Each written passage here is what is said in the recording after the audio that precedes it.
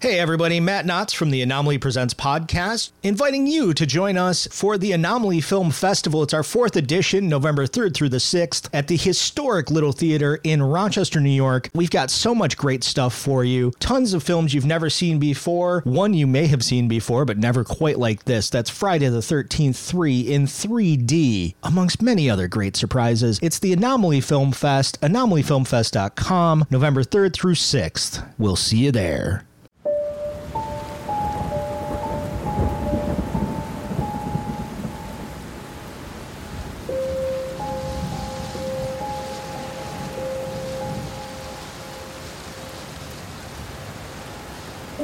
Lunchador Podcast Network presents Ghosts in the Graveyard, a podcast of horror fiction.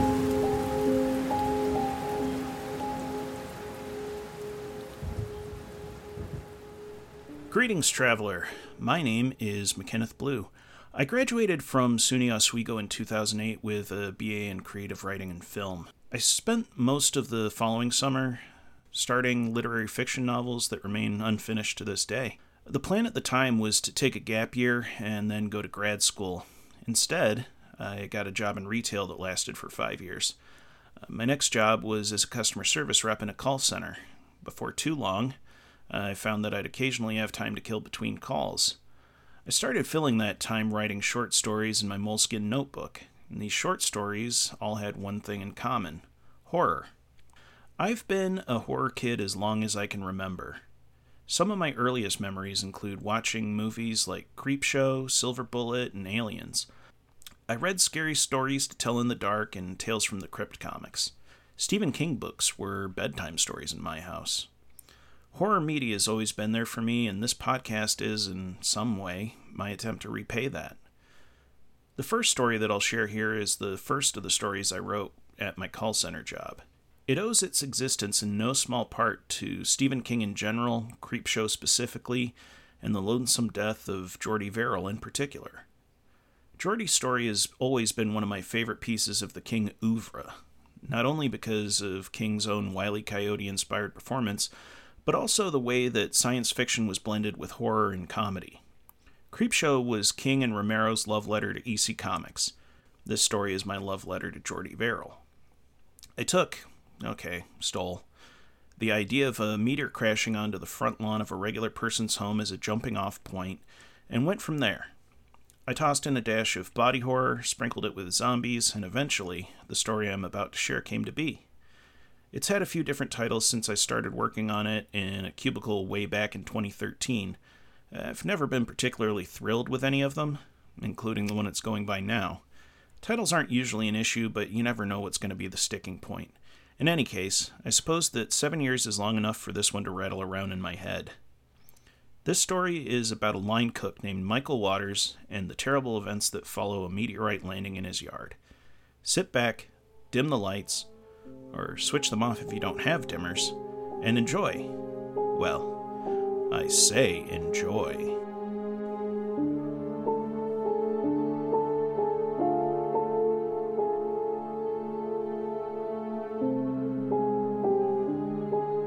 Michael Made the Coffee by McKenneth Tyson Blue. The meteor floated through the emptiness of space much as it had for the last trillion miles. Every once in a while, it would bump into some other lump of space junk and its course would be altered. For the most part, however, it was just float and spin, float and spin, float and spin. Then one day, in the middle of the outer spiral arm of some backwood galaxy, the meteor was pulled into the gravity well of a planet of no particular significance. The meteor grew hot and glowed as it fell toward the planet's surface. Large chunks of the meteor broke off and burned away to nothing. By the time it hit the ground outside the house with the tidy lawn, the meteor was roughly the size of a basketball. The impact shook the house. Dishes rattled in the cupboards. A small ceramic figure toppled from a nightstand to shatter on the floor. Michael Waters woke from a dream where things had been about to get interesting with the captain of the cheerleading squad of the high school from which he'd graduated almost 15 years prior. Confused, he searched the room with bleary eyes for the source of the disturbance. Michael's German Shepherd Harvey ran into the room and crawled into the bed, shaking. Michael fought his way to a seated position at the edge of the bed and managed to work his feet into his slippers. He stumbled his way down the hall and hardly bumped into anything as he went. Harvey followed. By the time he was out the front door, Michael was angry. The vision of the naked cheerleader was gone from his mind, and the adrenaline rush he'd experienced on waking made him jumpy. He tromped his way through the yard with a scowl. On seeing the impact crater, his first thought was the kids around the corner had blown up a buried firecracker again. Then he saw the meteorite steaming at the bottom of the pit it had created. The air around the space rock shimmered from the heat coming off it. Harvey wouldn't go near the thing. He hung back and growled with his tail between his legs. Michael yawned and gave a shrug as he wandered back toward the house. He decided to deal with it in the morning. Harvey followed. Michael found he was too tired to make it upstairs. He let himself fall upon the couch and back to sleep, where he found the cheerleader was ready and waiting. The next morning, the meteorite had not only cooled but drawn a crowd as well. Michael's neighbors were gathered round the crater. Michael watched them as he sipped his coffee by the front window. The nerve of his neighbors coming onto his property annoyed Michael to no end. He disliked crowds in general and usually the people who comprised them as well. Most likely this was because of his years in the food service industry. In Michael's experience, people were rude, obnoxious, demanding, and most wouldn't know a steak cooked medium rare from a block of Asiago. He finished his coffee and went outside to the shed. There he collected a pair of hard-worn work gloves and his wheelbarrow. Items in hand, he wheeled his way around the house toward the crowd gathered on his front lawn. "Go on, get out of here," he said, shooing them away. Some bolted immediately. The more boldly curious stuck around. "Got a space rock in your yard, Mike," one of the gawkers said. It was the old guy from next door. Michael didn't know his name. Even after 10 years of occasionally having to return his missorted mail, Michael was only vaguely confident that the man's name started with a G. "Golly, it sure is, boss," said some kid Michael'd never seen before. "I touched it. It feels like a rock." "It is a rock," Michael muttered. He squatted and grabbed the meteorite to pick it up, not knowing its dense composition caused it to weigh over 60 pounds. The veins in Michael's temples pulsed as he lifted the meteorite into the wheelbarrow. Having accomplished his task, he grabbed the wheelbarrow's handles and wheeled away from the crowd. "Clear out," he said over his shoulder. The crowd dispersed. The old man, whose name didn't start with a G but was actually Norman, grumbled something about hoping the meteorite was soaking in cosmic radiation. Maybe growing a couple extra heads will teach him some manners. Michael closed the shed door and pulled the light cord. The bare bulb came to life as he squatted to inspect the wheelbarrow's cargo. The meteorite was lovely. It was alternately metallic and sedimentary. The metallic portions shined mirror-like. He lifted it onto the workbench and took a step back, wondering just what he should do with the thing. For now, he decided to lock it in the shed and take a shower. After having done so, he dressed and took Harvey for a walk. While Harvey did his business, Michael came to terms with the idea that he'd have to spend a good portion of his day off taking care of the crater in his front yard. He'd have to go to the hardware store and get some grass seed and probably some fertilizer too. Then he'd have to actually take time to fill the stupid thing in. That was still a few days away, though. For now, he had to get Harvey inside and head to work. He said goodbye to the dog and gave him a kiss and headed out. The closer he got to the restaurant, the less Michael cared about the crater and the more he worried about what state he'd find the kitchen in once he arrived. His apprehension was validated when, upon unlocking the back door and flicking on the fluorescent lights, he was greeted by utter devastation.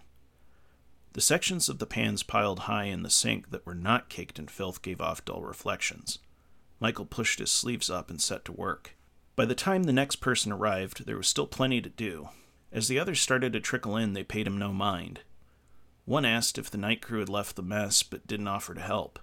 Michael might have been more upset if he hadn't come to expect this sort of thing. Before Michael could finish the last few dishes, Justin Rooney, the owner of the establishment, burst through the door.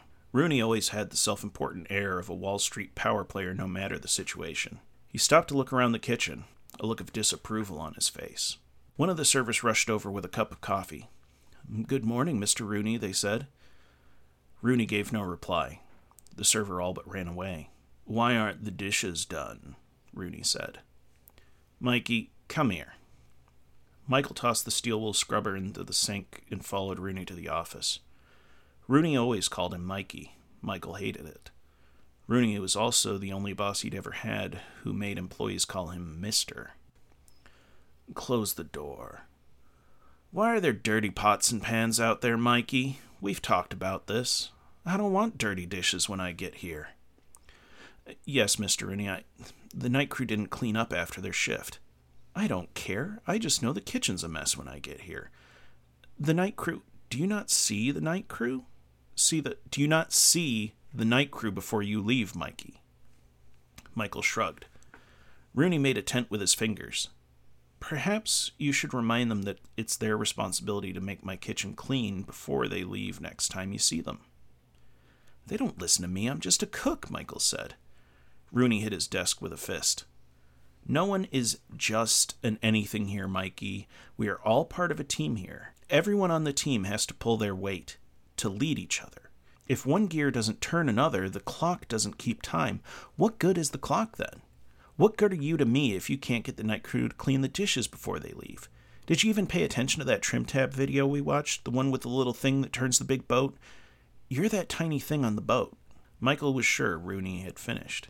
It was almost disappointing when Rooney said, If it happens again, you're fired. Get out. That evening, as Michael was getting ready to leave, he saw the late shift coming in. He went over to the supervisor. You guys didn't do the dishes last night, and I got my ass chewed out today because of it. Bet you liked that, he said with a smile as he chomped on a wad of gum. Look, just do them before you leave, all right? I need this job. The supervisor crossed his arms and asked, Why? For money? Michael said. The supervisor just rolled his eyes and walked away. Is that you saying you'll take care of it? The supervisor gave Michael the finger and blew a raspberry at him. Michael left. Later, loser, the supervisor laughed as he smacked a waitress on the butt. Michael entered the shed and turned on the light. Most nights he'd come here after a bad shift and break something. Tonight was no different. He stood fuming for a time as he replayed the events of the day in his head. Then there was a hammer in his hand and he was striking the meteorite over and over. There was a sharp crack when the meteorite split in two. Michael stopped and caught his breath. He looked at the remains of the meteorite and was surprised to find the inside was hollow. The inside walls were composed of the loveliest crystal Michael had ever seen, a sparkling white with an opalescent sheen. Michael took the smaller of the two chunks and sat down to study it. Even under the dull light of the bulb overhead, the crystalline structures of the meteorite shimmered with otherworldly radiance. Michael was only peripherally aware that his mouth was watering. His mind was almost screaming at him to taste the crystals. The longer he looked at them, the more the crystals started to resemble cotton candy. The effect was stronger than memory. For a moment, Michael was 4 years old. Little Michael had just won an oversized teddy bear at the ring toss. As they were leaving, Dad had turned to him and said, They've got something here that you're really going to love, Mikey. In the background, Michael could hear people screaming on a roller coaster as they raced over a hill. Somewhere, a barker was telling people to step right up here and try their luck. His father was handing him an oversized stick of sweet pink stuff. Michael had buried his face in the soft pink cloud and filled his mouth with sweetness and come out of it sticky and laughing. If he gave the crystals a little lick, what would it matter? No one was going to see him do it, and besides, they were almost certain to taste exactly like cotton candy. The scene began to fade, but the feelings clung to him like a fog. He was going to do it. He swallowed and licked his lips. Why had he ever thought the crystals were white? They were cotton candy pink. And Harvey was licking them. Michael pushed the dog away. Hey, not for dogs. He put the meteorite aside. Harvey looked back at his owner and panted. Michael patted the dog on the head. All right, let's go, he said. Michael was nearly done eating before he noticed that Harvey wasn't sitting by his side begging for scraps the way he usually was. Michael looked around and saw the dog lying down in the living room. What's the matter with you? He said. Harvey only whined in response. Michael left the table and went to kneel at Harvey's side. The dog's belly was distended and rigid to the touch. The dog's breathing was rapid and shallow. Michael noticed something dark running from Harvey's eye. He dabbed it with his fingers and was shocked to find it was blood. Good Lord, he choked. He raced to the front door and grabbed Harvey's leash and collar. From the other room, he heard Harvey hacking and retching. Had Michael been in the room, he'd have seen the dog vomit blood on the carpet in alarming amounts. Fumbling to get the collar undone and attached to the leash, Michael rushed back toward the living room. "Okay, boy, let's get you." Harvey was on his feet. Blood covered the dog's face and forelegs. It foamed at the corners of its mouth. It stared off into nothing. "Harvey?" The dog's head snapped toward the sound of Michael's voice. Michael heard a low growl start far back in the dog's throat, pushing a fresh wave of blood out through its bared teeth. The animal's eyes gave no indication that it recognized Michael in the least. All Michael could register there was rage. The growl continued like a shovel dragged across wet gravel. Michael's confusion was long gone, replaced by a paralyzing fear. He was rooted to the spot even as Harvey began to bark frantically at him. It felt like an eternity, but somehow Michael was able to strangle out a few words. "Calm down, boy." Harvey bolted towards Michael, and the fury that came off it like a heat broke his paralysis. He was sprinting for the nearest door when Harvey got hold of him. Michael hit the floor hard with his chin, and the world exploded in a flash of white heat. He shook his head and looked back to find Harvey tearing at his pant leg. The dog shook its head back and forth, and Michael could hear the denim shred.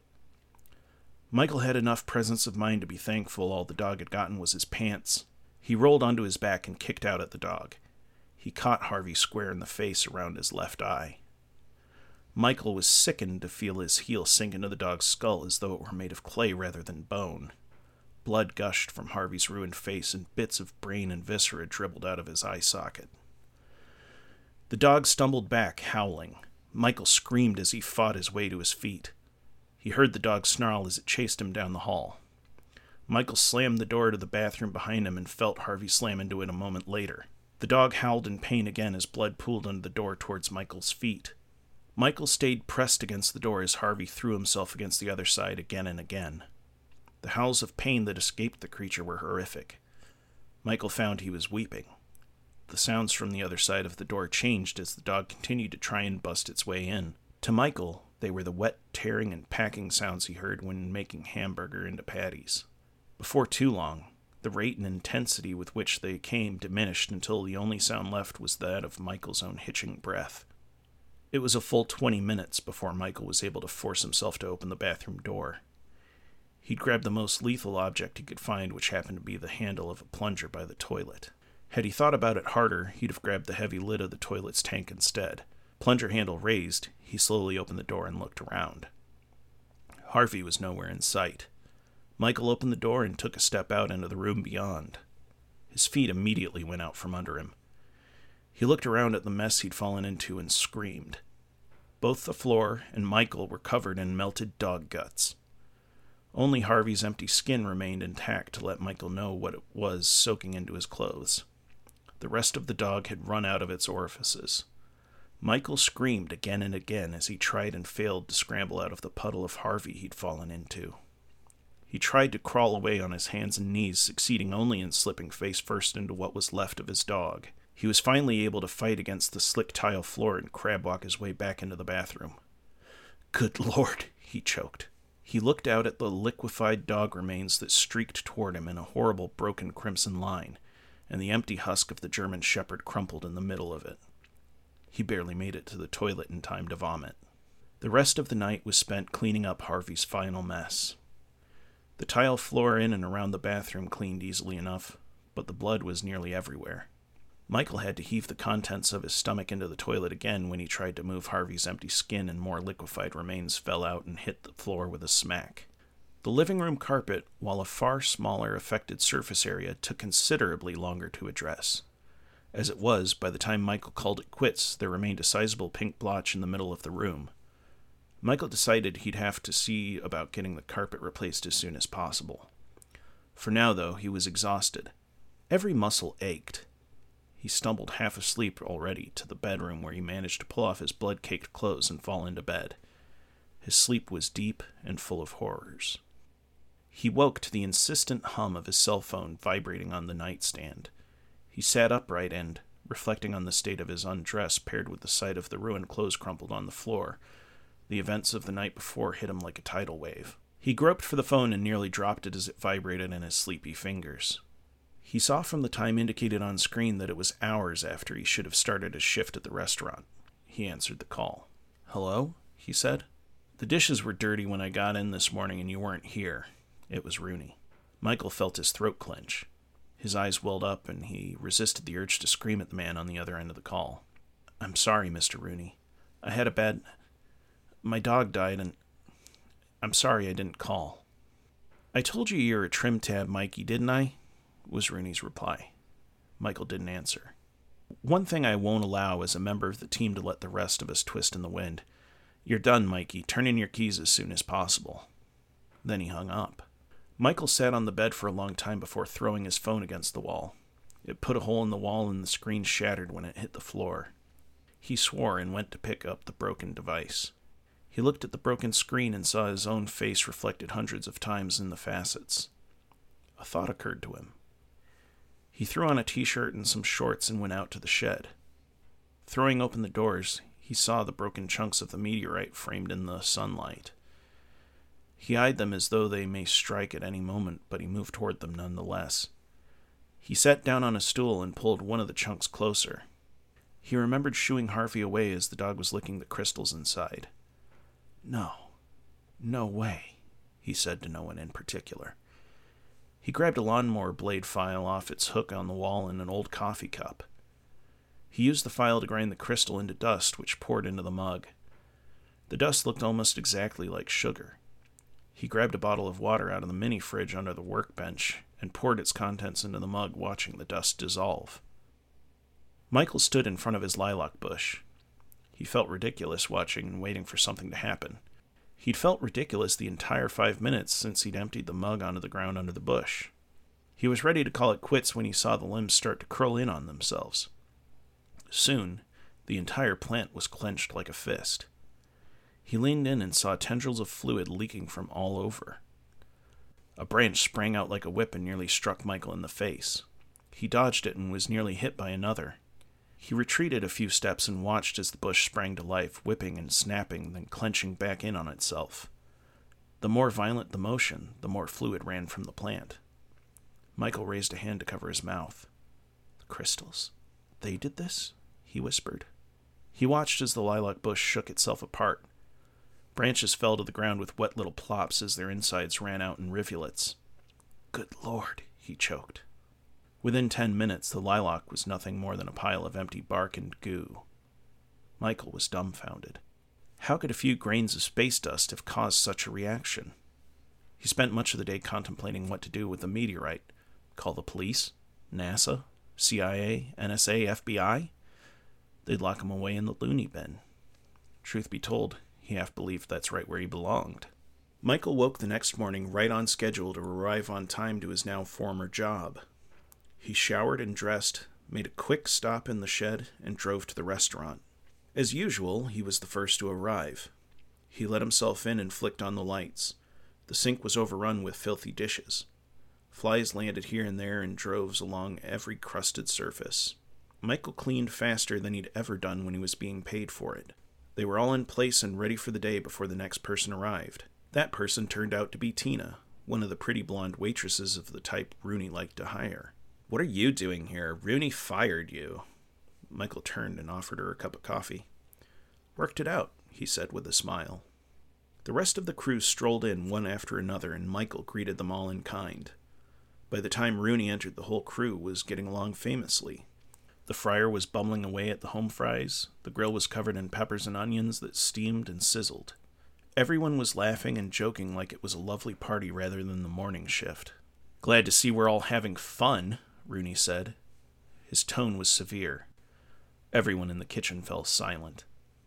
Rooney spied Michael in the corner. "What's he doing here?" They all looked at Michael confused. Tina, the pretty blonde waitress, especially so. "He said you worked it out."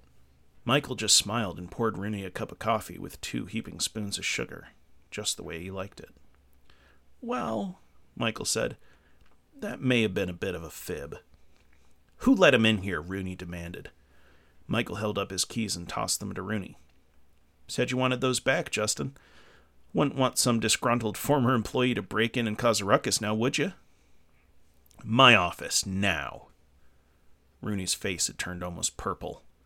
Michael was pretty sure it was the Justin. "Absolutely," Michael smiled. He took the coffee he'd made for Rooney and followed him into the office. "Just the way you like it," he said as he set it on his desk.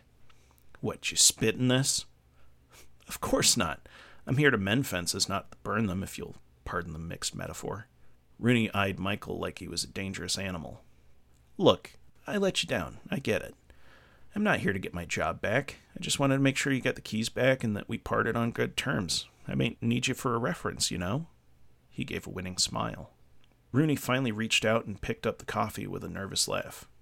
"Yeah, okay, Mikey. Best to move forward on a positive note. Thanks for getting the keys back." He took a sip of coffee. Outside the door, there was a scream. Dishes crashed and broke. More screams, sounds of a struggle. Rooney crossed to the door and threw it open. The kitchen was a horror show. Tina, the pretty blonde waitress, had a pretty brunette waitress on the floor. She was tearing the dark-haired girl's throat out with her teeth. Blood sprayed out of both girls. The brunette from her ruined neck, the blonde from just everywhere. Rooney looked on in horror as Tina's eyes bulged like water balloons and fell from their sockets to dangle on her cheeks. Tina's arms sagged as the bones inside turned to goo. A waiter tried to pull Tina off the brunette, and his hand sunk into her deteriorating flesh. She screamed and turned on him, biting and clawing. At the other side of the kitchen, one of the waiters began to spout blood and scream as he strangled the man nearest him. One after another, the staff began to bleed and turn on one another. "What did you do?" Rooney gasped. "I made coffee," Michael laughed. Rooney dropped the mug in his hand and it shattered on the tile floor. "Oh, don't worry. I didn't give you what they got. I figure at least one of them will take care of you." Rooney blinked stupidly. "Mikey?" Michael grabbed Rooney by the collar and pulled him close. "It's Michael, asshole." He shoved Rooney into the kitchen. Those affected by the dust from the meteorite turned as one when Rooney crashed into the counter, knocking pots and pans off their hooks to crash on the floor. The waitstaff descended on him as a group. Michael relished Rooney's screams as his employees ripped into him.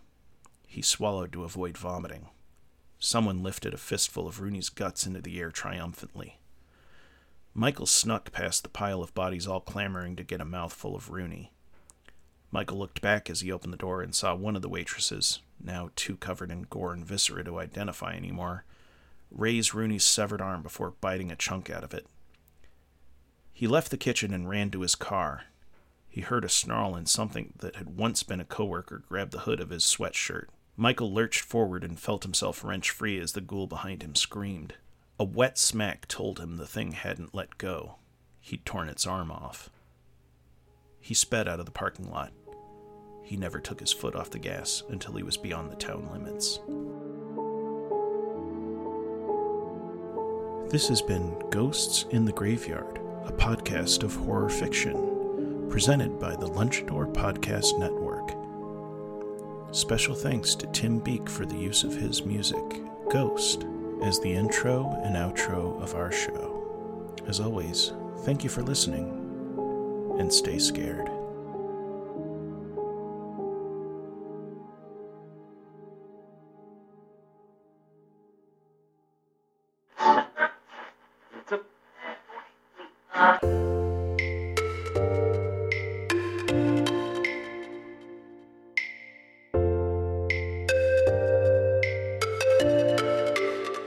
I'm an important British actor. Do you enjoy podcasts?